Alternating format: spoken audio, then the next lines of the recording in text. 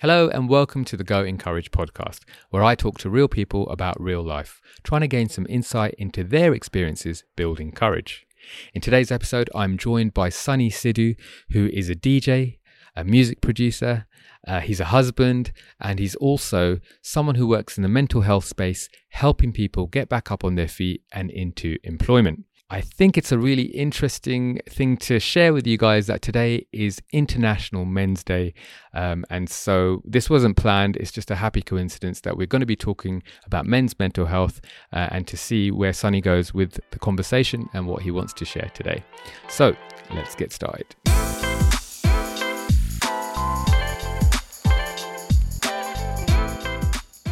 So I'm in the studio today with Sunny Sidhu. Welcome to Go Encourage. Really pleased that you're with us today.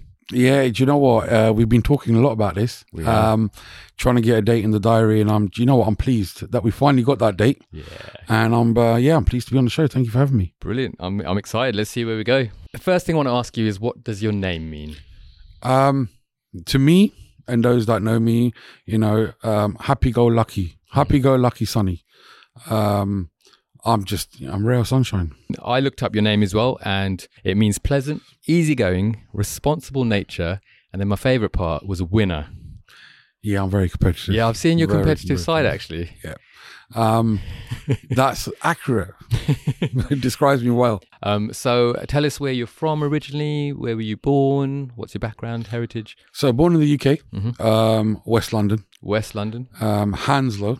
Hounslow, yeah. Nice. I'm a Hounslow boy, Hounslow West, should I say. Hounslow West. I grew up around there, around that neighborhood. My early childhoods was, as soon as those street lights come on, you go inside. It's time to go home. Yeah. All the other neighbors, they're like, you need to go home now and tell your mum. Yeah, up and down on the BMXs. Yeah. Playing Knock Down Ginger. I used to have a grifter back. I grew up in Southall, so down the road. Okay. And the grifter. Do you remember the grifter bike? Oh yes, I do. Yeah. Do you remember the Diamondback bikes? Oh my gosh. Yeah, with the trick nuts. Yeah. Yeah, I used to. You know what? It's funny. Life's changed. So I grew up around Hounslow West until I was about 6, 7, and then we moved to North London. Right. Me and my mum. Mum and dad. My mum walked out on my dad. I wasn't never raised as a 2.4 perfect family around me. I've never had that. In the Punjabi community, alcohol's a big thing. Right. So my dad was a big drinker. Okay. As much as I have great memories as a child, I also have those memories that sit with me that, I remember the arguing, the fighting at night. And it was a mixed emotions to see that as a young child. Sure. How old did you say you were? I was about 7. About 7 years old, yeah. Seeing the shouting, the late nights, my mum and dad downstairs arguing. And one Christmas day, enough was enough for my mum. We were having dinner, argument broke out. And my mum was like, enough's enough. She went upstairs, packed a couple of bags, and then she took me and we walked out. Wow, Christmas Day. On Christmas Day. And it's funny because, they say, children don't pick up on anything young. Mm-hmm. It's the quite opposite. There's memories that I have that still sit with me that I remember clearly, walking up the street late at night, waiting for my mum's friend to come pick me up and going back to hers. Wow. It was a challenging time, I'm not afraid to talk about it. It's made me the man I am today. Yeah. But yeah, at a young age, you pick up on things that you will stay with you for life. Yeah, I totally believe that as well. Yeah. And it's how you respond to those things, isn't it, as you grow? Absolutely. I had to grow up quick. I had no option. We stayed at my mum's friend's house for a couple of days, and then we moved over to a woman's refuge. Oh wow! In North London, right? And then I ended up finishing my high school years off in South Ruislip. Okay. Yeah. From there, went to high school, typical lad in high school. My mum playing both roles. The late nights coming home. I remember, my mum sitting there and trying to be strict. It was a tough time. There's a lot of things that I'm willing to share, because I think talking about them in the Punjabi community as a man, it's forbidden. Yeah, it's not something that's encouraged, is it? No. People think talking about them it makes you weak. It's how the Punjabi community, unfortunately, is. I left school, got my GCSEs. My mum was doing 14 hours a day, trying to give me the best of both worlds. I got my GCSEs. I went to college. Lasted 2 weeks. Lasted 2 weeks. What did you sign up for at college? Typical business studies. Business studies, right? Right. My first job was working at Pizza Hut. Pizza Hut, yeah. Making pizzas. And then moving up to, Was that quite fun as a youngster? It was. Do you know what? It was, the free pizzas were good. Seeing how, you make the pizzas and the things, the attitude you get from people. It was interesting. Right. Let's just say it wasn't a Pizza Hut brand, but I worked for a pizza place. Okay. Right.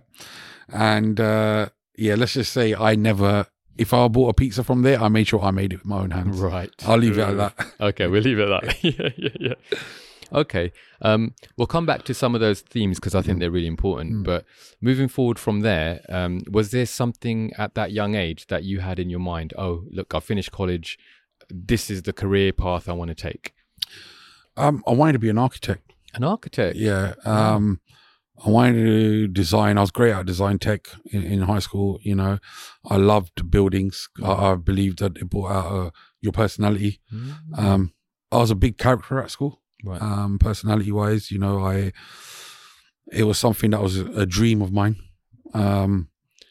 It's something I thought, I'll leave a legacy behind. Whether I'm here or not, if a building's standing, they know the history behind it. I was, due to what life threw at me, I didn't have the opportunity to do that. I had to go straight to work. I had to put food on the table. I had to help my mum put a roof over our head. Yeah, sure.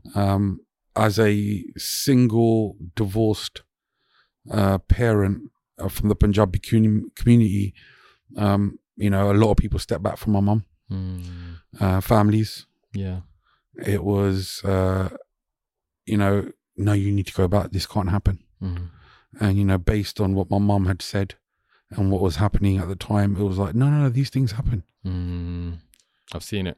These things happen. Yeah. It's part of marriage. Mum stuck to her guns.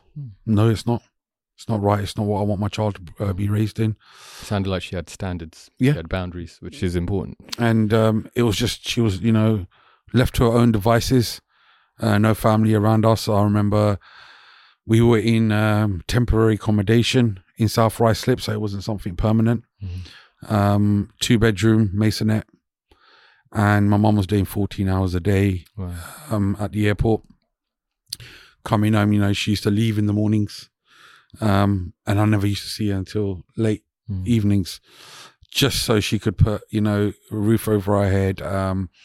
Things that I wanted, made sure I never missed out on something. And as a young person, you start looking at that, and I was like, no, I need to help. I need to help. Yeah. When I left school and then 2 weeks of college, the deal that my mum gave me was she picked my high school. Right. She goes, I'll pick your high school, and then you come out with your GCSEs, and then you can decide whether you want to go on. She picked an all boys school. Right. Right. She knew what she was doing. Yeah, so she picked an all boys school. I came out with my GCSEs and I did give it a go. But seeing my mum struggle, 14 hours a day, 15 hours a day, continuously working, something switched in me. And I was like, no, I need to go out and support. And that's when I got my first job in a pizza parlor. Yeah. Started to work weekends, weekdays, I started to get into the club scene, DJing, music. Okay. How did you go from pizza to music? So at a young age, a lot of my dad's side of the family, my cousins and that, they were all in the DJ scene, and Right. and it's funny when I mentioned there's some memories that you have that you thought you've forgotten, but they're still there. And I remember before my mum and dad split, my dad was a big fan of LPs, vinyls. Right. Yeah. And they used to sit at home when he used to have his friends around, playing all these different types of music, your dub, your bhangra, your 80s music. And my cousin at the time was a DJ. So I started to get influenced by music quite at an early age. And then it just carried me. Yeah. Since then, some people would go to, for a run to sort your mind out. If you got issues on you, I would listen to music. Yeah. Then I started to pick up on certain artists that I could relate to, hearing certain songs and knowing that I was in that background. Well, I was part of that, should I say. And then from there, I remember I was 14, and my mum goes to me, "What do you want for your birthday?" And I was like, "Turntables. I need some turntables." And my mum was very anti-DJ. She was like, "No. Okay. You're not going to be a DJ." And I was like, "No, I promise you, it's just a hobby. It's not a full-time career." No. Back then, my mum knew the late nights because she had experienced it with some of my cousins. And she was like, nope. Finally, she gave in. Bought me my first pair of turntables at 14. And I was just in my room, constantly with all these vinyls, going out and buying vinyls from HMV. Yeah, HMV. These singles, and making a record collection and practicing, getting told off. Your music's too loud. What are you doing? And then from there, it just went into the circle that I was with in high school. There was a few promoters back then that picked up on me, and I started to be great relationships with them. Probably looking for a father figure because they're a lot older than me. Right. And gave the opportunity to play at clubs. Started to promote originally with them, just selling tickets here and there, being a ticket agent, and then becoming part of a promotion team. And then from there, I was given the opportunity to play in one of the clubs. And from there, it just Do you remember it your first time? Were you nervous? Were you excited? What was going on in your head? My first ever club, I don't know if I should say this, my first ever club was a club called Zenith. Oh yeah. In Park Royal. It was on a Friday night, and I was 16. I was doing a warm-up set, and Zenith is massive. It holds about 500, 600, 700 people. And yeah, I remember it. It was something that got me hooked straight away. Sure. And then I just fell in love with it from then. And then it was just every Friday nights I was out, every Saturday nights I was out. Mum, she used to hear me coming home at like 4 or 5 in the morning, just as she's getting up to leave to go to work. Right. So she used to, "What time do you call this? I told you this is not what I wanted for you." And as a single parent, you are looked at very closely. Sure. Because in the Punjabi community, if that child grows up on the wrong side of the tracks, the most go-to thing is, because his dad wasn't in his life. So for my mum, it was a big thing. But I still held the job. Yeah. I was working at the pizza place. Yeah. So you didn't just give that all up? No. Just to fulfill your own sort of happiness? No, I kept it as a hobby. The responsibility. Yeah. I kept it as a hobby. And I promised my mum that it'll always be a hobby for me. It wasn't my day job. I was moving around from a lot of jobs like you do. From there, I went to a company called Focus, which is like a DIY company. Oh yeah, I remember Focus. Yeah. And then something clicked in me. It was like, right, you know what? I can't go through life job to job and not have a career. I was still doing music on the side, still DJing, but it wasn't enough for me. I needed to bring more money home. And what I mean by that is, I'm not ashamed to admit, there was times when my mum would wonder or worry, where's the next meal coming from? You know, sandwiches is a big thing I laugh back at now. You know, as a young age, you know, sometimes all you'd have for dinner was sandwiches, you know, and seeing my mum struggle, it gave me the energy and the drive to do more. Part of me started to regret that I didn't go university, because I saw my friends go university, and then leading up to a job that was great, office based, you know, the 9 to 5, working in the city, parents being proud. And as much as my mum never, you know, whatever job I did, my mum was proud of me, of the man I was. And then the first opportunity was given was a call center in Chiswick. I went in as a customer service agent. Not trying to stay within Indian stereotypes or anything, right? No. Went in straight as a call center customer service agent in Chiswick it was, and started to feel got an atmosphere for an office. Worked my way up to call center manager, and then from there, typical Indian, I moved from Chiswick straight to the airport. Right. And my big break was working at the airport. Okay. I was young. You know, I was I was about 19, 20. Okay, yeah. I started off for a car rental company as a night agent. And at that age, cars was a thing for me. I loved cars. And then I was doing shift work, 4 on, 4 off. My manager at the time saw something in me, and then gave me an opportunity for a bit more responsibility. As much as, you know, higher up the chain, there was like, he's still young. It's too much for him. I was then given an opportunity to become a night manager, manage a team of 4. And then it just spiraled from there, because I got the urge to do better. I was like, I don't need a degree. Yeah, I can do this. And then from there, I went from a night manager to a day manager to then opening up car rental in Terminal 5. Youngest manager. I was at the airport for 10 years. And then opportunities started to come to me, you know. The phone was ringing, people phoning me up saying, oh, we've seen your CV. Are you looking for a new career? You know, we want to see, we can offer you this. And then I went always stayed around the car van industry. Right. I moved on from rentals to leasing. And it was just continuously making sure I was bringing enough money home just to support. My mum was very proud of me, knowing that I'd just come from GCSEs, not an A-level, not a degree or anything, but from where I'd gone to, you know, I could see she was proud of me. And then at an early age, my mum felt ill. Diabetes kicked in, you know, she's felt ill. And then one morning I woke up, mum's, you know, lying on the floor, and I've called an ambulance. They've turned up, mum's gone into a hospital. We're thinking it's just something minor. And then say to my mum, everything will be all right, it'll be all right, don't worry.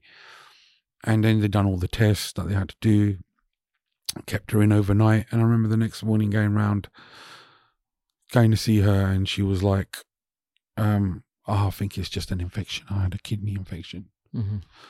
But you know what, Sonny? This woman keeps walking around like, are you okay? And she's from Macmillan. And I'm like, what? She's like, from Macmillan. Oh, wow. And I'm like, oh, she's just probably doing the rounds. And then the consultant come in, and I remember clearly that we're sitting there. I'm sitting on the side. My mum was there. She goes, oh, have I got a kidney infection? And they go, no, Miss Call. We have found stage 1 cancer. What burst in your, what you believed was your stomach, but it was in your ovary. Your ovary had actually burst. And we've done the tests, and it's come back as stage 1 cancer. I remember my mum's face. She looked at me. I looked at her, and I was like, no, this can't happen. my mum was shot, but she kept a very brave face. She was like, "Oh, right, okay, no problems." Doctor went, mum looked at me, she said, "Everything's going to be fine." Considering she's lying in bed, in a hospital bed, and I'm sitting at the side, but she still turned around and looked at me and goes, "You know what, everything's going to be fine. Fine. Oh, you need to go to work." Wow. And I remember coming out of the hospital, making a phone call to my cousin, my mum's nephew, saying to them like, "This was happened." And once again, another taboo, you know. "Oh, is it cancer though?" "Yeah." "Oh, right, okay." And nothing. It was just me. You know, my mum put a plan. They put a plan together for my mum. Done what they had to do, and then put her on chemotherapy. And that was the moment when I made sure that whatever I do, my mum's not going back to work. I will do everything in my power I can do to make sure my mum lives a good life, because she's done enough. It's my turn now. How old were you when this happened? I was 22. Okay, so quite young, very young. Very young. Yeah. And from then, you know, picking my mum up from chemotherapy, sitting with my mum when she had chemo. I'm on my own. There is no one. I'm still a boy. I'm still young. You know, I've got friends that at that time were going around late nights, you know, partying, enjoying life. But me, I'm working late nights, coming home, looking after my mum, helping her through chemo, making sure she survives. My mum was a fighter. There was nothing that was thrown at my mum that she couldn't deal with. She done her round of chemo, and I remember, you know, one of the side effects is you lose your hair, which is a huge deal, especially for women, and especially from a woman from the Asian community as well. You know, my mum. I remember one morning my mum woke up, her hair was thinning. She looked in the mirror and she was like, turns around and she goes to me, "I'm not gonna let this chemo take my hair." I'm like, "Right, mum, shave my head for me. I will decide when I want to be bald." Once again, as a kid, you know, I was like, "Are you sure, mum?" Like, you know, it's not going to be that bad. I done it, shaved my mum's, you know, cut all her hair off. And then, you know, she looked in the mirror and she was like, "I decide when things go, when things don't. Don't let the universe, or whatever you want to call it, decide."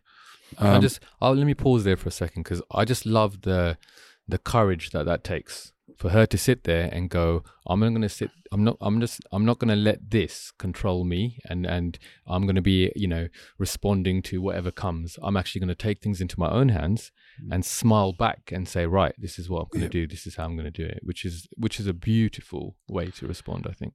And that's how my mum was, you know. After that, she finished her chemotherapy. She had one course of radiotherapy, and then after that, it was, you know, she was under observation for 5 years, and we knew one of the side effects was of the chemotherapy was that it attacks your kidney. And we were like, "Yeah, we know that, it's fine."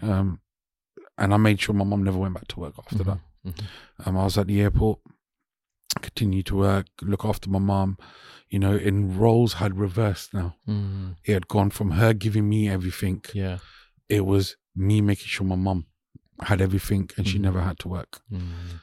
Just me and my mum once again. No one else. No families around.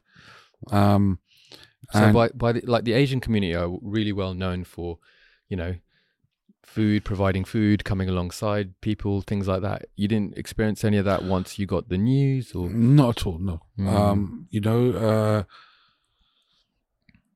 I was considered as the black sheep of the family. Reason being is because I was seen in different cars. Right. I was seen out DJing. So the family had made already assumption of me that oh, he's in different cars. How's he affording that? He must be doing something wrong. He's out late at night. He's not looking after his mum. My mum knew exactly where I was, what I was doing, and what time. Yeah. The different cars was a perks working in a car rental. Yeah, sure. It was a company car. And it's funny how Asians can assume the wrong.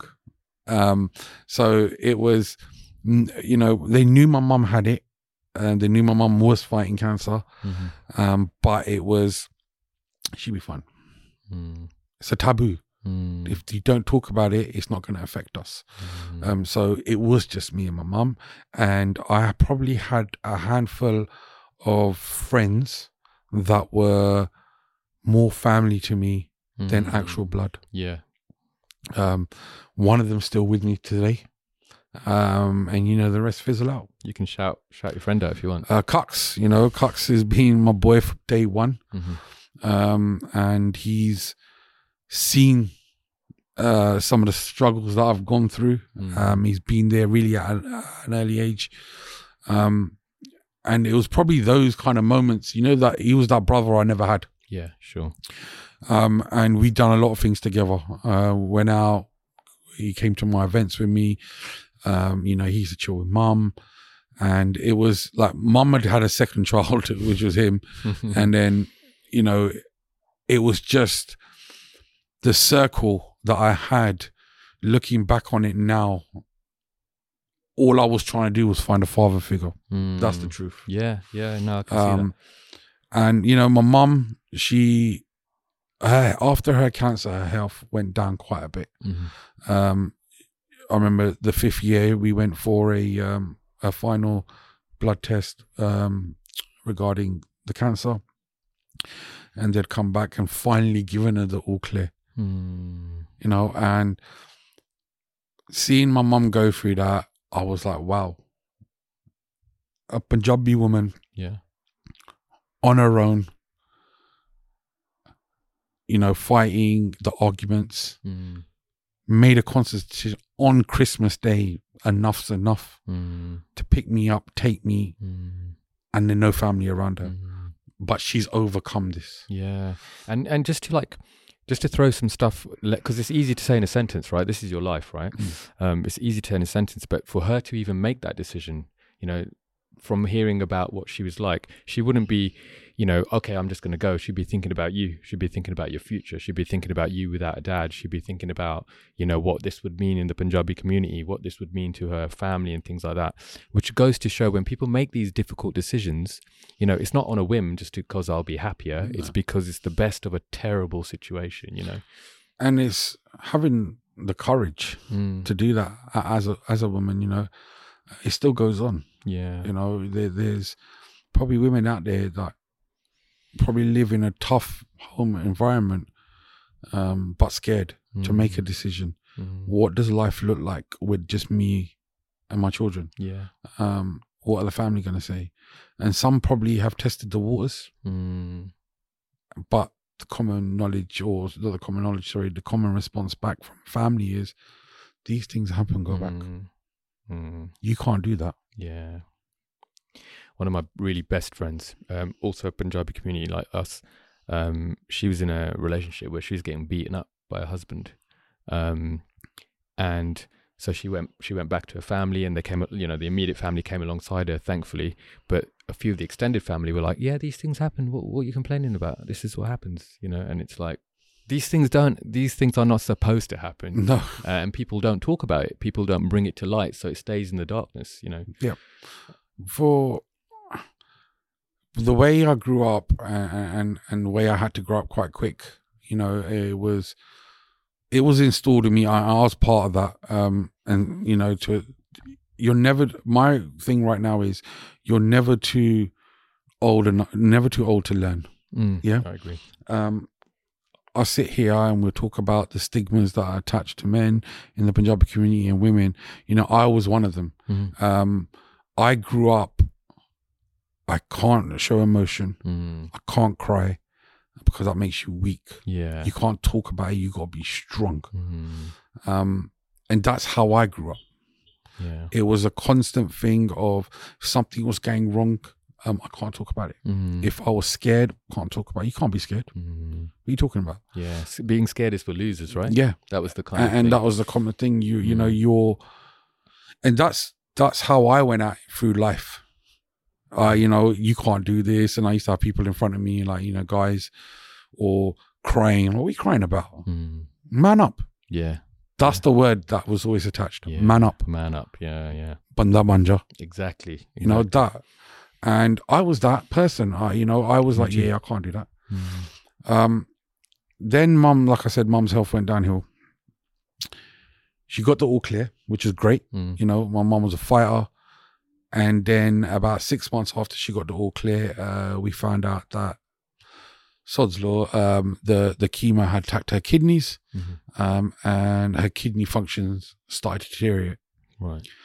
Which would cause to be put on dialysis eventually. Right. So my mum's trying to, you know, once again, brush it off. I'm going to fight this. But now I'm at that age where I can look up things. And I'm sitting there thinking the only way this is going to be stopped or she can live a normal life is she had a transplant. Nothing's very simple. You know, the best thing is for it to come from a family member. Now, she fighted it. You know, they put her on the medication. They made it to the last stages where they're like, right now, Miss Cole, you need to go on dialysis.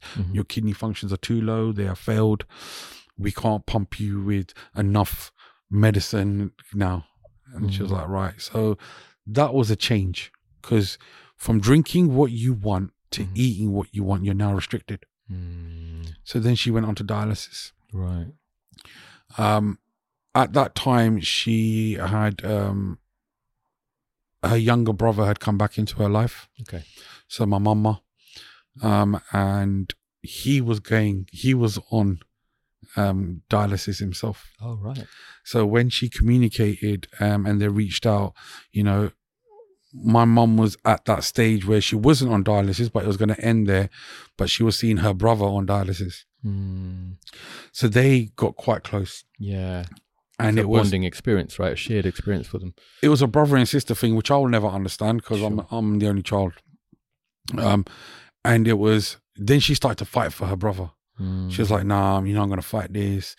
Nah, Billy, you have to go to dialysis, because he was the opposite. He was like, nah, I ain't going to dialysis. I can't be bothered. And he was a bit of a wild child himself. Right. But he done it. Okay. He continued. Mum went with him.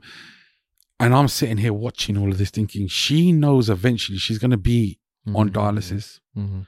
But she's sitting next to her brother watching it. Mum then got put on dialysis. And then B passed away. You know, her brother passed away. Younger brother? Her younger brother, wow. yeah. And he had a lot of medical issues with himself, you know. And he passed away. My concern now was my mum's going to give up. She continued to go dialysis. She was the opposite. She was attending all her dialysis appointments 3 times a week. She was watching what she'd eat, watch what fluids she would take. And in my eyes, I'm thinking now, this is going to kill my mum. Because it killed my mama. Yeah, you seen it. You were there, right? I've been there. Yeah. This is not going to end well. So I'm now worried. I'm thinking, right, what do I do? And how old are we talking now? You must, what, in 30? About 5, 6 years later? About 35, 36. Oh, okay. Yeah. Trying to get my age out.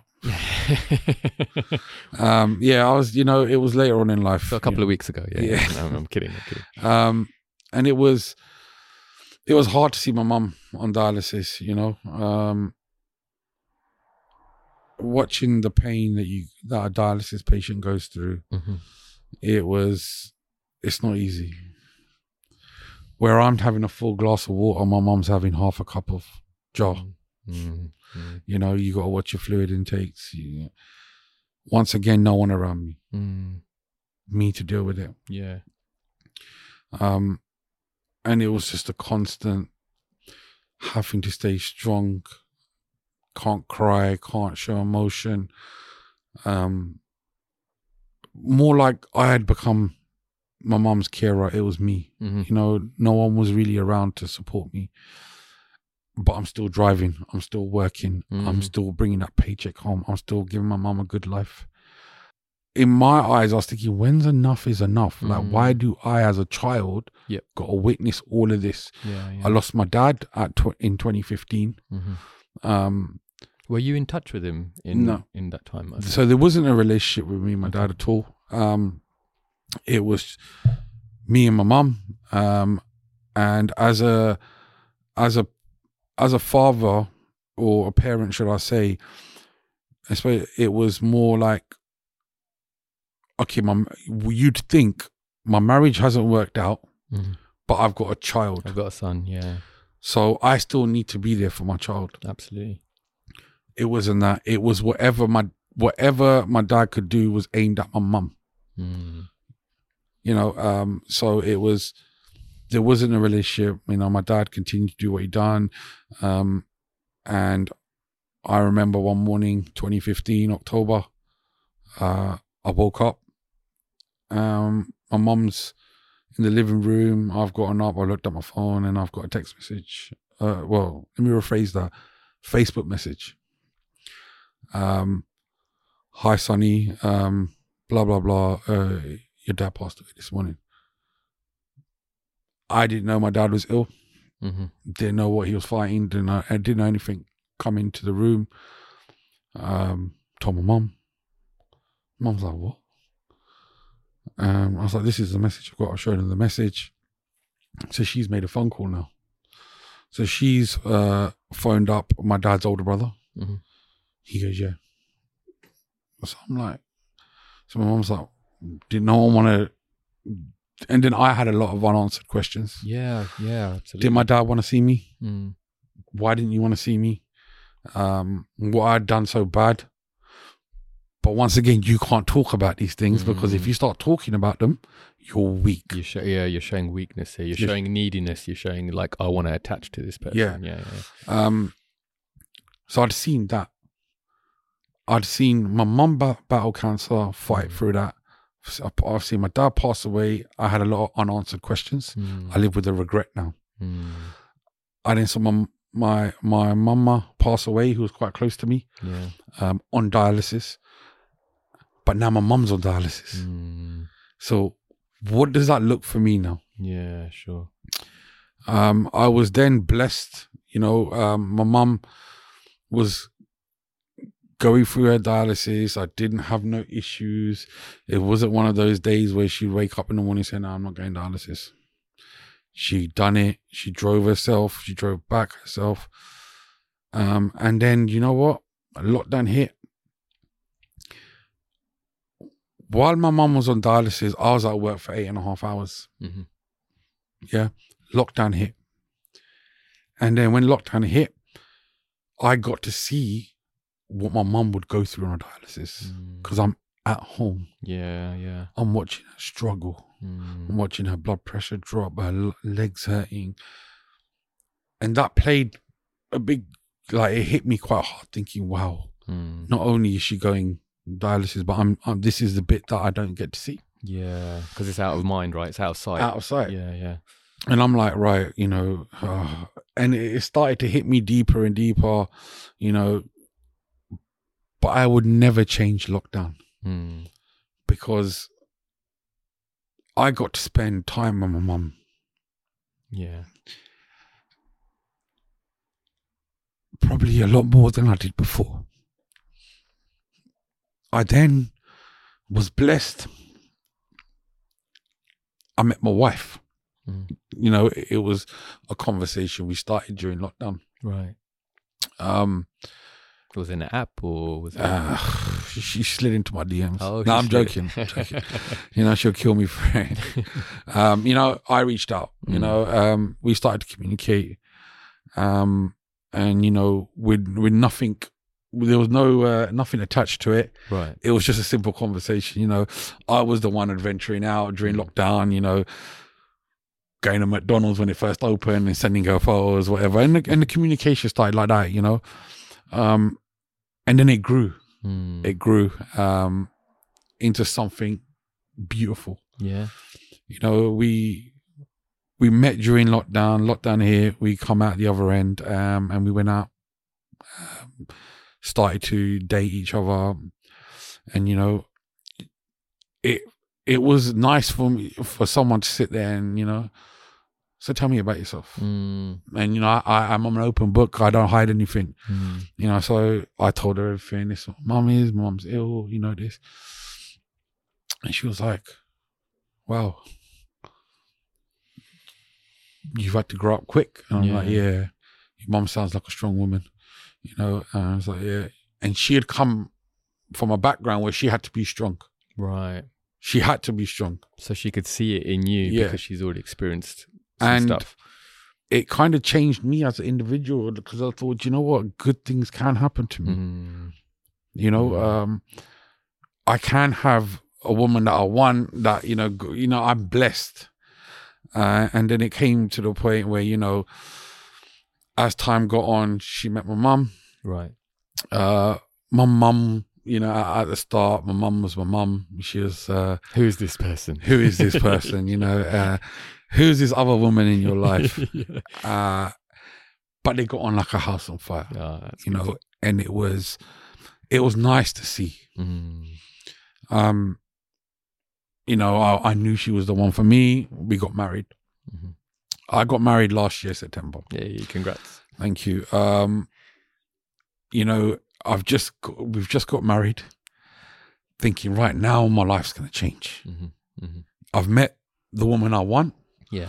I've got 2 beautiful children. I'm like, yeah, wicked. And then February this year, I lost my mum. So it was challenging times. We're still newly married. Sure. Still trying to get to know each other. I lost my mum 25th of February. Woke up one morning. My mum was a very stubborn woman. My wife, she was very, I'm not going to marry your son till you move in with me. Yeah, I want you to live with me. Wow. I kept saying to my wife, look, she's stubborn. She's an independent woman. She ain't going to do it. So her and my mom battling back and forward in a good way, and then it got to the point, finally she agreed. And she was like, yeah, okay, I think I need to. And then, my wife started to work on, we were making plans, and come February, so when my mum was staying at her place, I was only down the road, and her dialysis days, I used to stay at hers. And take her to dialysis because she was now at the point where she couldn't drive. Right. Yeah. And it was hard to try and tell such an independent woman, no, you can't drive, man. When you come out of dialysis, you're like, it's like you've had a heavy night. And that's the best way I can describe it. So then she agreed, okay, you'll take me. So I used to take her, and I remember the 24th of February was a Friday. 25th. So the Saturday was a dialysis day, the night before. I've never been a spiritual person. Okay. I never believed in that. The night before, my mum's eating habits were very unusual. She was never hungry. She would never eat. And the night before we went out, I got some food in, and she's laughing, she's joking with me. We had a great, we munched. She had a good meal. We're watching TV. And then she was just getting ready to go to bed because she had to get up the next morning for dialysis. But before she went to bed, she goes to me, I need you to do me a favor. And I was like, what's that, Mum? Just stay calm. Very out of character. I'm like, what are you talking about? Just stay calm. Whatever happens in life, just stay calm. I'm like, all right. Anyway, go to bed, Mum.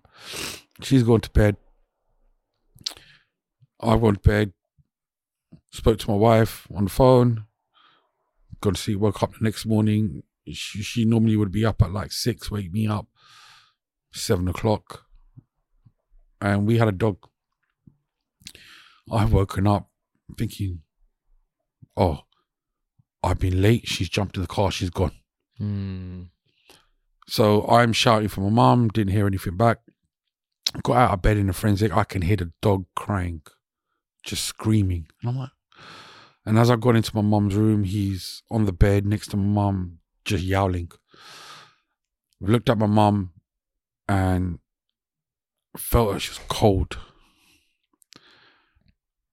And I ain't gonna lie to you, it was like the ground had ripped me up. I remember phoning my wife in hysterics.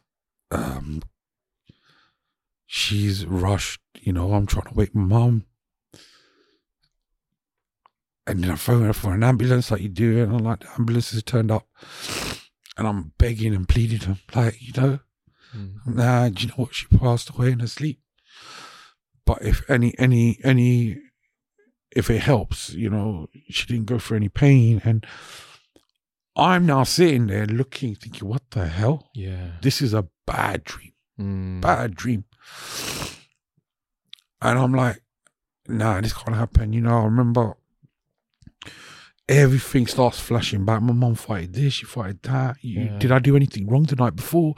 Did she have this medicine? You start questioning everything. Everything. Yeah. And I'm like, in my head, it's the walls are starting to cave in on me. All of a sudden, everyone's turning up. My friends, my wife's friends, and it's like the walls are caving in, and I had to get out. I remember jumping in a car, and I've just gone. Just you, just me. Yeah. I've gone. I've parked up. I'm sitting there thinking, what have I done wrong? What's happened? And it was that pain, like, I've thought I'd experienced everything in life that God had thrown at me, but I'd come fighting at the other end. This was a different type of pain that I felt. It like I'd been wounded, and I still feel it. Coming back to the house, they've taken my mum. My wife's there, her best friend, she's there. My mates are turned up. And now it's, okay, I'm just cold. I don't know what to say, what to expect. My wife, bless her, she's newly married. Now it's like, what am I going to do? Because she had known anyone that knew me. My mum was a big part of my life. Yeah, absolutely. And I'm sitting there thinking, this can't be happening. I'm going to wake up thinking it's all a dream. People are turning up, trying to get my mum. Where's my mum gone? Where she, life never sets you up for this kind. No matter what age you are, you cannot prepare for it. And the things that go along with it, she had got attached to 2 beautiful children that I got.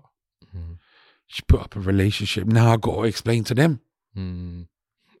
They don't know. And I'm sitting there once again, quiet, can't show emotion. It's going to make me weak. I've got people that depend on me. Yeah. And I'm like, okay, do you know what? This is a bad dream. We're going to wake up for it. My wife's taken over everything. She's now, doing the things that I should be doing. Making the phone calls. My mother-in-law and father-in-law are in India. Right. They had just got there, so they had to turn back around and come back. Wow. And obviously for her now, she needs someone there. And I'm sitting there, like, for me, you couldn't get 2 sentences out of me. I was just so stone cold. And Sunny, I just want to say for anyone listening that that's this year. We're recording this in November. Yeah. And this is this February. This February. And I'm still dealing with it. Yeah, I'm still dealing with it, you know. It was, my wife, she's making the phone calls. You know, my mother-in-law, father-in-law turned around, came back straight away. And they were shocked. They're like, hold on for a minute. We had just seen Christmas with her. We had just been together before they went. My mum was on a high. She was on a high, and what the hell? Then my wife, you know, she's remembering her own conversations. Yeah. With my mum. They got on so well as well. Yeah, so she's then started to question it. She's like, hold on for a minute. On Thursday, she had said to my wife, you got his galgi, innit? She's like, yeah, mum. No, don't ask for it. When I'm not here, then fair namikwai asking where it is, because I'm not going to be here. She's like, yeah, relax, I got it. But my mum was very adamant that she wanted to make sure she had got it. And so she's questioning her own things. We're newly married, you know. We're still in that honeymoon period. We still are in that honeymoon period. And this has happened now, you know, and I'm trying to process what's happening in front of me. My wife's now trying to process, I've just got married, I met my mother-in-law, she's not there. My son, like her son now is left to me. My mother-in-law, my father-in-law, they're battling their own. She's left, you know, him to us. Yeah. But all in all, I'm trying to process everything. Yeah, of course. And you've gone. We made the calls. We had to move mum, and we moved her to the mortuary. And then we had to go to, and I remember walking in to a funeral director's place, and we sitting there, and it's like you're going shopping. You know, I was good for nothing. I'll be honest with you, I wasn't. My wife, my father-in-law, my mother-in-law, my children, they drove it. Yeah, sure. And I'm sitting there, and they're like, what coffin do you want? And you look at all of these things, and you're like, this ain't real, man. Yeah. Like, what's going on? But it's things that have to be done. She's gone into autopilot. We need to do this, we need to do that. Me, I'm sitting there like, yeah, it's a bad dream. I'm going to wake up. Because once again, you are installed in yourself. And when I say I'm part of this, I can't cry, I can't talk, I can't show emotion because it makes me weak. And I'm trying to battle that, but not realizing what I'm doing is I'm hurting those close to me. Absolutely. Yeah. Yeah. You're jeopardizing relationships. You build a fortress around yourself, right, to protect yourself. But the irony is that you're not letting things in, and you're not letting things out. So you can't process, you know. So where you're thinking you're dealing with it, you're not. You're harming things. And that's only recently come to light. You know, we went through the whole process. You know, I've got married in September. You know, our wedding was the best day of my life. We had close family, friends. I had no one from my side. You know, didn't want him. My mum didn't want him. On my wedding day, my mum's have a shot of tequila, have this, and forcing. You know, she was on a high. We couldn't process what was going on. Yeah. super proud as well, you know? 'Cause Yeah. you've been her everything, like, for all these years. Now She, you're getting married, which is, in the Asian community as well, it's a massive achievement, Yeah. isn't it? It's a tick box for any parent to say, I've fulfilled my purpose, you know? yeah, and it was, just seeing her happy, and considering this is a woman that's battled cancer, she's on dialysis, but she's walking around so high. I'm processing that. My wife's processing that. In the meantime, we're trying to plan a funeral. Yeah. How does that work? We had we planned the funeral. Like I said, my wife was on autopilot. She had to take over. She done everything. I'm sitting here trying to process this, and even still now thinking it's a bad dream. I'm gonna wake up. This is a bad dream. I'm gonna wake up. Then it starts settling in when you get that date. Yeah. And you're like, right, it's gonna be a hard day. I've got everyone looking at us. What does it look like? And then it sets me back to my dad's funeral. And I'm like, okay, you go and see, there's certain traditions you got to do. My wife done them. Family all of a sudden want to make a phone call. The ones that have disappeared for decades. Yeah. I didn't want to make no phone calls when my mum passed away. But I remember my wife standing next to me and she's like, no, you have to make these phone calls.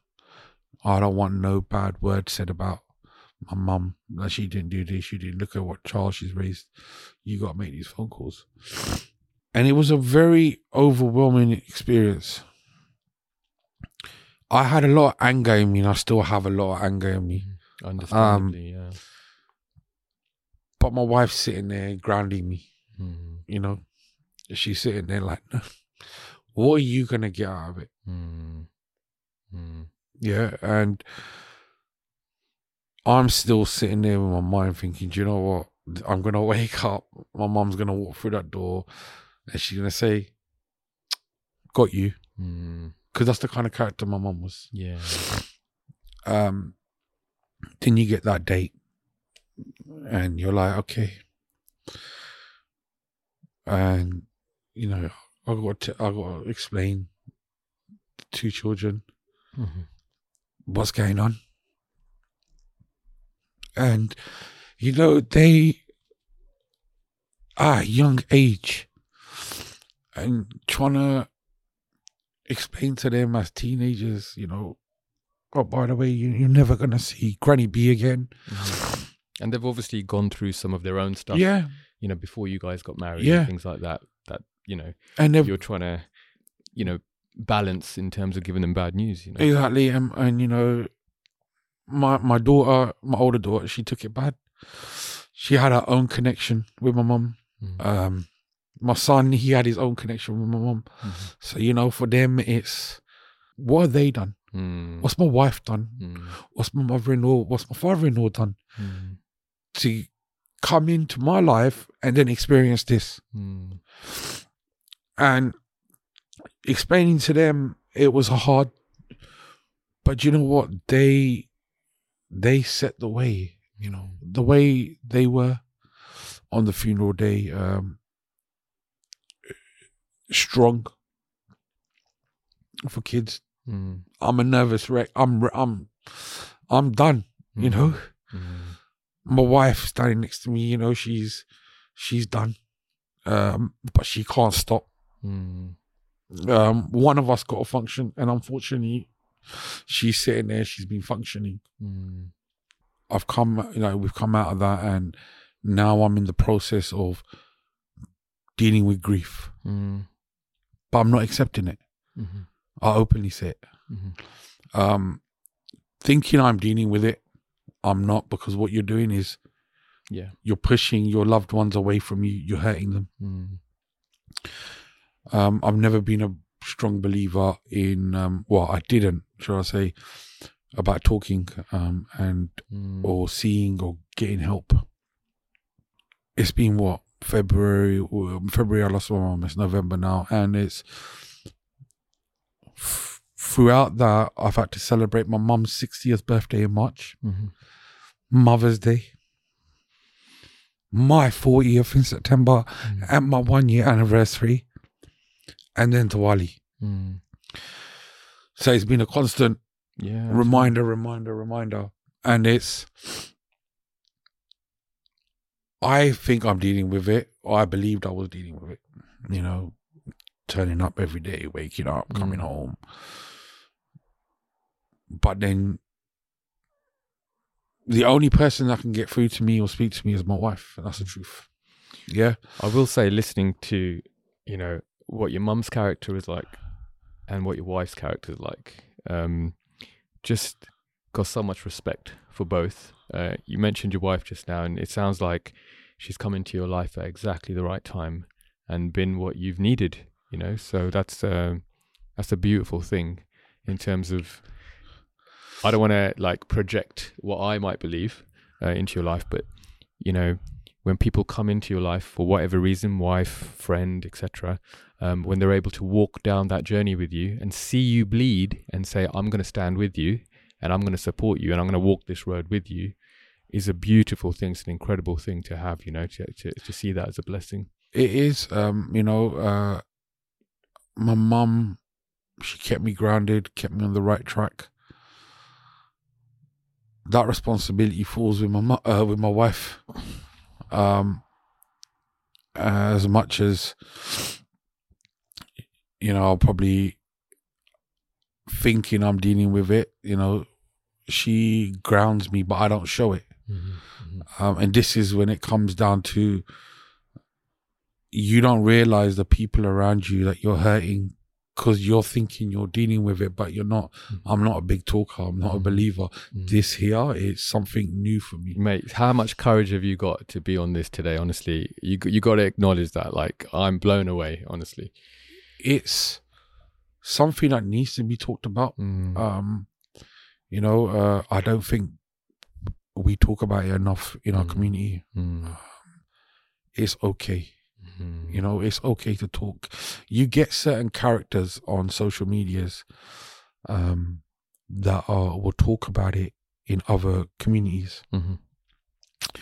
And they will sit there and they'll say to you, oh yeah, it's okay. It's okay. It's okay. But in the Punjabi community, no one talks about it. As much as everyone knows me, I'm sitting here and I'm going through it.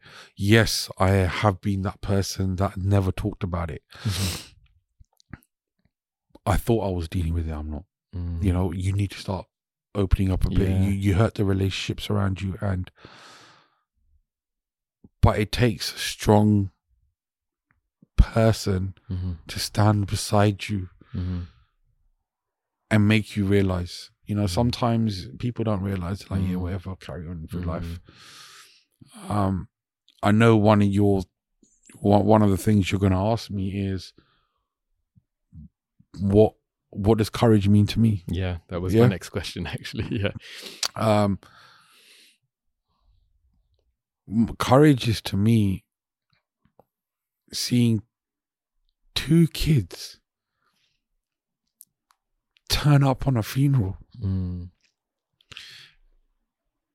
If they can do that at a young age, that's courage for me. That's courage for me. My wife, what she does every day, as much as, I'll come home, she could see me hurting, but I'm trying to put a face on. And I'll sit there openly now and I'll say, do you know what? I'm in the process of, going to talk to someone about it. That's good. Having it buried up inside you thinking you're helping, it's not. The only thing you're doing is just pushing everyone else away, and that's not fair. It's not fair on people. my wife's a big part of my life. She is the driver for me. And the conversations me and my wife have, you know, she's very brutal in a good way. Mm-hmm. Holds you to account in terms of your feelings. Yeah. Very, very brutal. There's people out there that you call your friends, or are your friends, shall I say, your family, that are scared to say open things. My wife's not one of them. She will say to me if I'm messing up. Yeah. And now I'm like, do you know what? If you have gone through life, I'm 40, got married last September at 39. I waited 39 years for the right woman to come in my life. I've got married to her and now she's driving me. Because behind any man, you need a good woman. Yeah. Yeah. She's making me see you're not dealing with this and it's okay to talk. And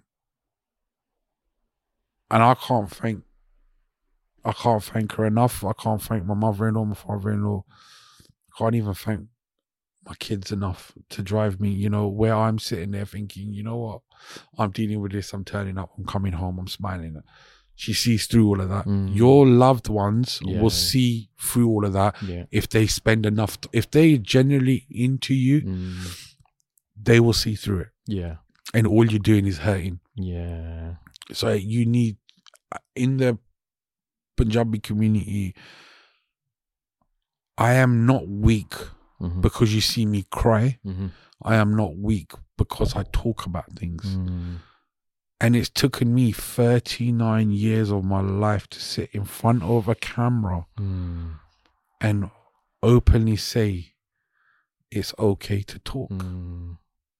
You know? And if I can add, 39 not very easy years. Nah, do you know what? If someone had said to me, would you change it? I wouldn't.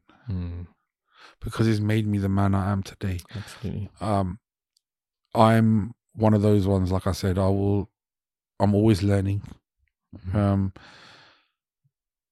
You're never afraid. You should never be afraid to say I'm scared. You know? Yeah.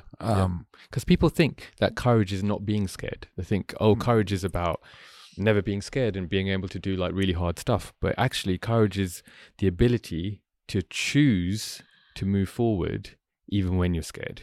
Yeah. You know, I've never turned around and openly said I'm scared of anything. I've always thought I was fearless. I'm scared, you know. I said that to my wife this morning. It's the first time you look at you can't go through life when you've had such a dramatic experience thinking out of sight, out of mind. Yeah. And that's the truth. Yeah. You need to accept it and kind of move on with it. I have not accepted it, but I need to move on with it because I'm not going to sit here and continue to hurt the loved ones around me who are doing their own grieving. So you're saying that's the driving force now for you to know that and say, okay, I'm not accepting it, but I need to take the next step. You got to, you know, I'm not going to sit here and, like I said, I waited 39 years. And the one woman that's grounded me is in my life. You know, you're willing to change everything for that. You want to accept it. You know, you want to move forward. You know, you want to have good memories. You want to build. We're in our honeymoon period. You know, it's been 1 year since we've been married. A lot's happened in that 1 year. Yeah. You know, and it's things like that drives you. Got to keep moving and talking about. And it's important to also say that moving forward doesn't mean you forget. It doesn't mean that you know, say, okay, that was that then, and now my life is like this. It's carrying those parts of you with you and saying, this is how I feel. this is what my mum meant to me, this is what this moment meant to me, this is what this memory was. But just because I'm moving forward doesn't mean I have to let go of all of those things. It's about carrying those things with you because they're a part of who you are, like you said. Yeah, and you're right, that's the biggest thing. But in my head, talking about it or seeing someone or, you know, whatever sessions you're having, in my head it was, I'm trying to erase my mum. Yeah, and when you're in that kind of mind frame, you won't talk because you're you think in yourself you're keeping it alive. Yeah. But you're not. All you're doing is just hurting yourself and you're hurting your loved ones around you. Yeah. And yeah, when you see help and you get help and you don't forget, you learn to deal with it and cope with it and carry those memories with you. Yeah. You know, and I'm hoping, you know, that I will be at that point where I can look back and I'll be like, you know what, I remember this time, I remember that time, and you know, you will process it in a lot different way. And I'm just ready to talk about my story, about the stuff I've gone through, what I am going through, because bottom line is, you are not weak by talking. No. It doesn't make you a weak person. It doesn't make you less of a man. I tell you what's weak, right, is when you're giving it the large and saying, yeah, I'm good, I'm fine, I'm all of that stuff. We all done it. I'm not judging. Like, I've done it plenty as well.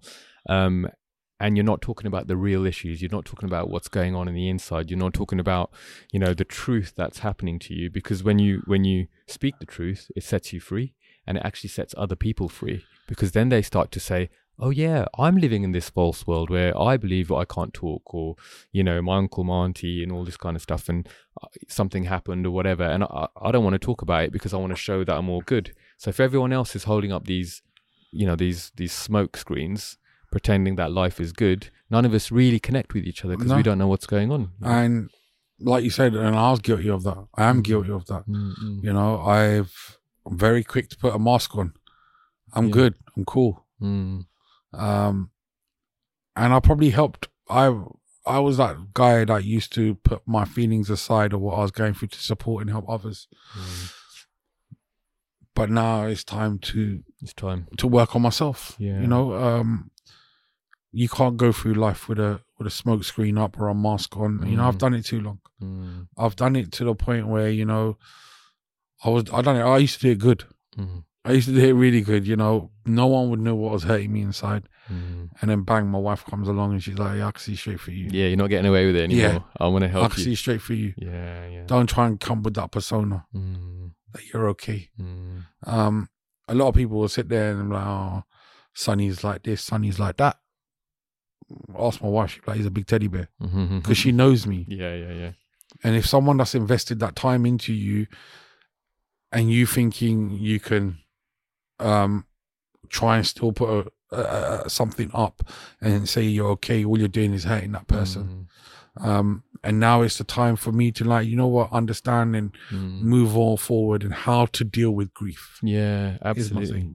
And what I love about what you're saying is you're not sitting here saying, I've dealt with it, this is how you do it, here's my tips, here's my 10-step strategy, etc. You're saying, I haven't accepted it and I know I need to, and I'm not sure what that looks like, but I'm gonna go into the wilderness and figure it out, you know. And that's the best way I can describe it to you is talking about it is a good start. And then moving forward and doing something about it is baby steps. Yeah, baby steps. Yeah. But if I can say anything or give any sort of advice, is if you think by staying quiet, waking up every morning, turning up, coming home, put a smile on your face, you're dealing with it. From my experience right now, you're hurting the closest around you and you don't realize. Because you're trying to process and thinking, I'm turning up, I'm doing great, because I'm doing great. Ask me, I'm doing great, but I'm not. Because how am I doing great if I've not accepted it? Yeah. You know, taking my mum's not here, and then understanding or thinking, oh, do you know, I'm going to wake up one morning, it's going to be all a bad dream, and my mum's going to walk in. It's not healthy. It's not healthy. The more you talk about it, the better it is. Yeah. And I could sit here in front of you and I'll say I'm that guy that's doing what they're doing, what you're doing. Yeah. I'm doing it, but I'm saying enough's enough. Yeah. Yep. Talk about it. You know, I can see your mother's spirit in you as well. You know, she said enough's enough back on that Christmas day, and here you are many years later going, you know what, enough's enough in the Asian community. Men, you need to step up and you need to actually have some courage and talk and get things out there. Have the courage and talk. You know, don't think it's going to make you weak. I'm not a weak person. No, you know, it takes guts to sit here and talk. You know, driving to the studio today, you know, I was anxious. What are people going to think? Yeah. Are they going to think I'm weak? Listen, I'm just saying what I experience. And if it helps one person that sits here, watches this and says, you know what, he's right, then I've done something. Yeah, absolutely. If there's someone listening today, young man, let's say, I mean, women, men, it's all good, right? But I'm just saying, based on what we're talking about, and funnily enough, it is International Men's Day today as well. So men's mental health awareness is today, which is a big thing. There's massive campaigns internationally going out. So I don't know if this is a beautiful coincidence that we're sitting here on this day when we were trying to figure out dates, you know, the last 6 months. But if someone is listening, you know, whatever age, and they can't figure out, like, what, it might not be the same scenario, it might be something completely different. What would you say to them? Especially Punjabi community, what would you say to them? What would be your advice to them if they're dealing with some really heavy stuff and they don't know what to do? The best advice I can give you is you've probably got that one person that's standing shoulder to shoulder with you. Talk to them. Talk to them. Yeah. Because look around you and realize there's someone standing next to you that you don't realize is holding you up and keeping you going. But if you don't talk, you're just causing a reef between you and that person that loves you. And you're hurting them. Yeah. Talk, you know, and someone could sit here and watch and say, oh, but you didn't talk. No, I didn't. But I'm talking now. You're talking now, yeah. I'm talking now, and I'm telling you talking is okay. Speak to that person, tell them how you're feeling. Yeah. Don't sit there and say, oh, I'm okay. When you're not. Yeah, it's good. Find that safe person. Yeah. And say, hey, I'm not okay. Hold me accountable. Let me do something with my life. Help me, you know, that kind of thing. Yeah, and the moment you say that, you know, it's a good starting. It's a good starting to say, I need help. Yeah. I need to talk. I need to process. What I've gone through is probably what's made me the person I am today. There's nothing that, you know, my mom didn't do for me. She's done everything for me.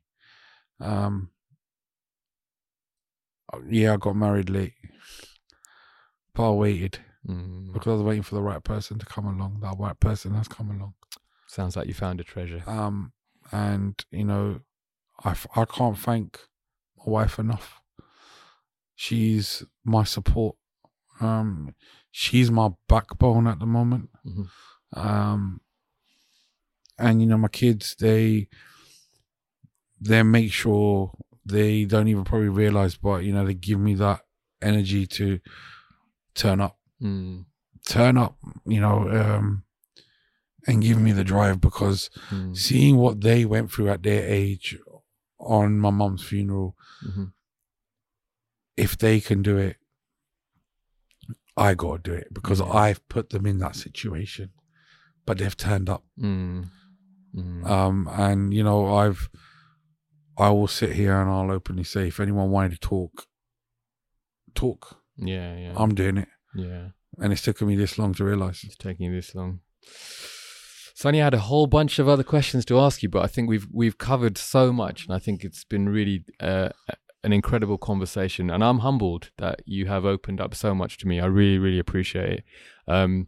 But before you go, I would like to just touch on the lighter side a little bit, get to know the people who are listening, get to know some of your likes, dislikes, things like that. Is that okay? Yeah, sure. What's Sonny's favorite cuisine? What kind of food type that do you like? I'm a mixed grill man. You're a mixed grill man, so that's Indian food, right? Yep. It's Punjabi food, right? Yep. North India. Are you an iPhone, Android kind of guy? It's not even a question It's to not even ask. a question. I'm an iPhone man. He's the man. See, Sonny's got credibility. You like your cars, you said earlier on. Yeah. Lambo, Ferrari. Lambo. Yes, Sonny has got credibility. We done food, but what's your go-to comfort food? So, like, say you just wanted something there and then, what would be your usual go-to? Rice. Rice. Interesting. Okay, I have actually seen you eat rice. Yes. Preferred clothing choices. What do you normally rock up in? I'm a tracksuit hoodie kind of guy. Tracksuit hoodie, nice and comfortable. Like it. Favorite place? Home. Home. Home's my favorite place. Home is where the heart is. Yeah. Home is it's my safe spot. Mm-hmm. I'm surrounded by love. Home is where I can just be me. Cats, dogs. Dog. Yeah. Oh, you had a dog, didn't you? And rabbit now. And a rabbit. Oh, Yeah. okay. I used to have a rabbit as well. Someone stole my rabbit out of my back garden. How lame is that? What did you do? I'm coming after you. You had a rabbit and it was in the back garden. Well, we had a rabbit in a rabbit hutch. Okay. Someone came Come into out. our garden and stole the rabbit. How sick is that? I was never a rabbit person. I thought you were going to admit to, oh, well, years ago, I stole a rabbit out of this guy's garden. It's the one that's sitting at home now. I'm joking. It's that. Yeah, I'm a dog and a rabbit person. Okay. All right. Last movie you watched? Last movie I watched was Harry Potter, and I used to cuss it. Harry Potter? Yeah, I was never a Harry Potter man. Okay. Let me just put it out there. I was the kind of guy that when people try to talk to me about Harry Potter, I would say, please, what is this bakwas that you are watching? And recently, me and my wife, we put one on, and I'm wrong. Oh. I got so. Did you say you were wrong in front of your wife? Yes. Courage. That's courage. I right was there. wrong, and we've just finished all 4 or 5 or whatever they were. Okay. Wow. Yep. And now I want to go to Harry Potter World. Yeah. Now you want to go Harry Potter I want to World. go Harry Potter Wow. World. I only saw one, and then I phased out. But no, sounds like it's good. Are you watching a TV show at the moment? Anything in particular? Or reading a book? I'm an old school kind of guy, and I probably watched on repeat. Probably done my wife's head in. I've done my mum's head in, definitely. I will constantly watch Only Fools and Horses. Only Fools and Horses. Great TV show. It's my go-to. Brilliant. So this time next year, Rodney. Yep, this time next year, I'll be in a better place. There you go. I could talk to you for hours, Sonny, and sometimes, that's not always a good thing. But, you're giving us something to think about. You've given a message for people, especially in the Asian community, especially young men. I mean, you don't have to be young to take on what you said. I think it applies to everyone. Of course. Which is really important. If someone was listening today or watching online and they wanted to connect with you, would that be okay? Yeah. And if they did, where would they connect with you? My probably best will be my Instagram. Cass the host. CASDAHOST. Okay, great. I'll put links in the description as well to that. And your DJ stuff, you still do that now, don't you? I do. Here and there. Okay. I'll probably once a month I'll do it. But yeah, I'm still about, if you see in my socials, you'll see some of the up and coming next ones I've got available. Reach out. Okay, so they can reach out for DJ stuff on the same Instagram as well. Brilliant. Okay. All right. I've got to say goodbye, but there was a couple of things I wanted to say to you actually. You've had a long time talking to me. I wanted to say a few things to you. Firstly, thank you for being so vulnerable. It takes a lot of courage, and I really appreciate you coming onto my platform to talk about your life. And, there's no money exchanged here. There's nothing. You have no incentive to do this other than it might help someone. So I really, really appreciate that, and I believe it will help someone. I just wanted to say, I've been going through a really tough time in my life, and you've been an absolute source of support for me, especially over these last few months. So I just wanted to say thank you for that. When my head's been down, you've lifted up my chin on a number of occasions. I've seen the way that you look after people. I've seen the way that you connect with people, and you don't do it always in a obvious way. There's a subtlety to you, I think, and I think you've grown that skill probably from your mum and some other experiences that you had in life. But just today, there's a lot that you shared that I didn't even know about you, and I didn't know you went through, and it all starts to make sense of why you are. I mean, when I first met you, I was like, all right, I don't want to mess with this guy, he's going to knock me out, right? Which I still believe you can, right? But I think there's such a softness to you and such a caring heart that's visible, and I just want to say thank you. I just want to say thank you so much for being that person in my life. And I've only known you 6-7 months, so I want to encourage you by saying there's people around you who would have seen that a lot more than me, and that's just about you being you. So thank you for that. I really appreciate that. No, thank you for having me. All right. Okay. Well, if you listen to this and you have something that you'd like to share, please do. You can use comments, you can DM, you can contact Sunny directly on his Instagram. We'd love to hear how it has impacted you as well. And if you're going through stuff, I just want to reiterate what Sunny said. Talk. Find a safe person and talk. And if you don't have a safe person, there are professional places you can go to, therapy and things like that, that will help you get started on that journey. And whatever you're doing, go forward, keep moving forward, and go encourage. See you on the next one. Hey, really hope you got a lot out of that episode. I know I did. I just want to commend Sunny for just being so open and vulnerable with what he's been through. Some of it's still raw, and yet he had the courage to step out. Brothers, it's really important, okay? I know the thoughts that go on. I know that it feels weak and it feels uncomfortable and it feels unnatural, but actually finding that safe person to talk to can make a huge difference like you wouldn't believe. And my encouragement to you is to discern that part, so really be careful who you talk to. Make sure they are a safe person and you feel that they can bring a level of support. And if you don't have anyone like that in your life, then there are helplines that you can call, and there is therapy that you can go down the route of. And believe me, it's worth the investment if you have to invest in that financially. Your mental health is important. I don't want that to be lost or wasted. So if you have listened to this episode and you're not sure if you're going to make that step forward, this is my last plea to you. Take the step.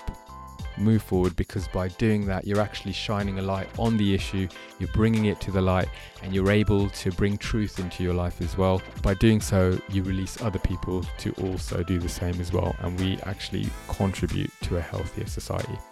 So thank you for listening today. I really do hope that it has stirred you to take a step forward and to go encourage.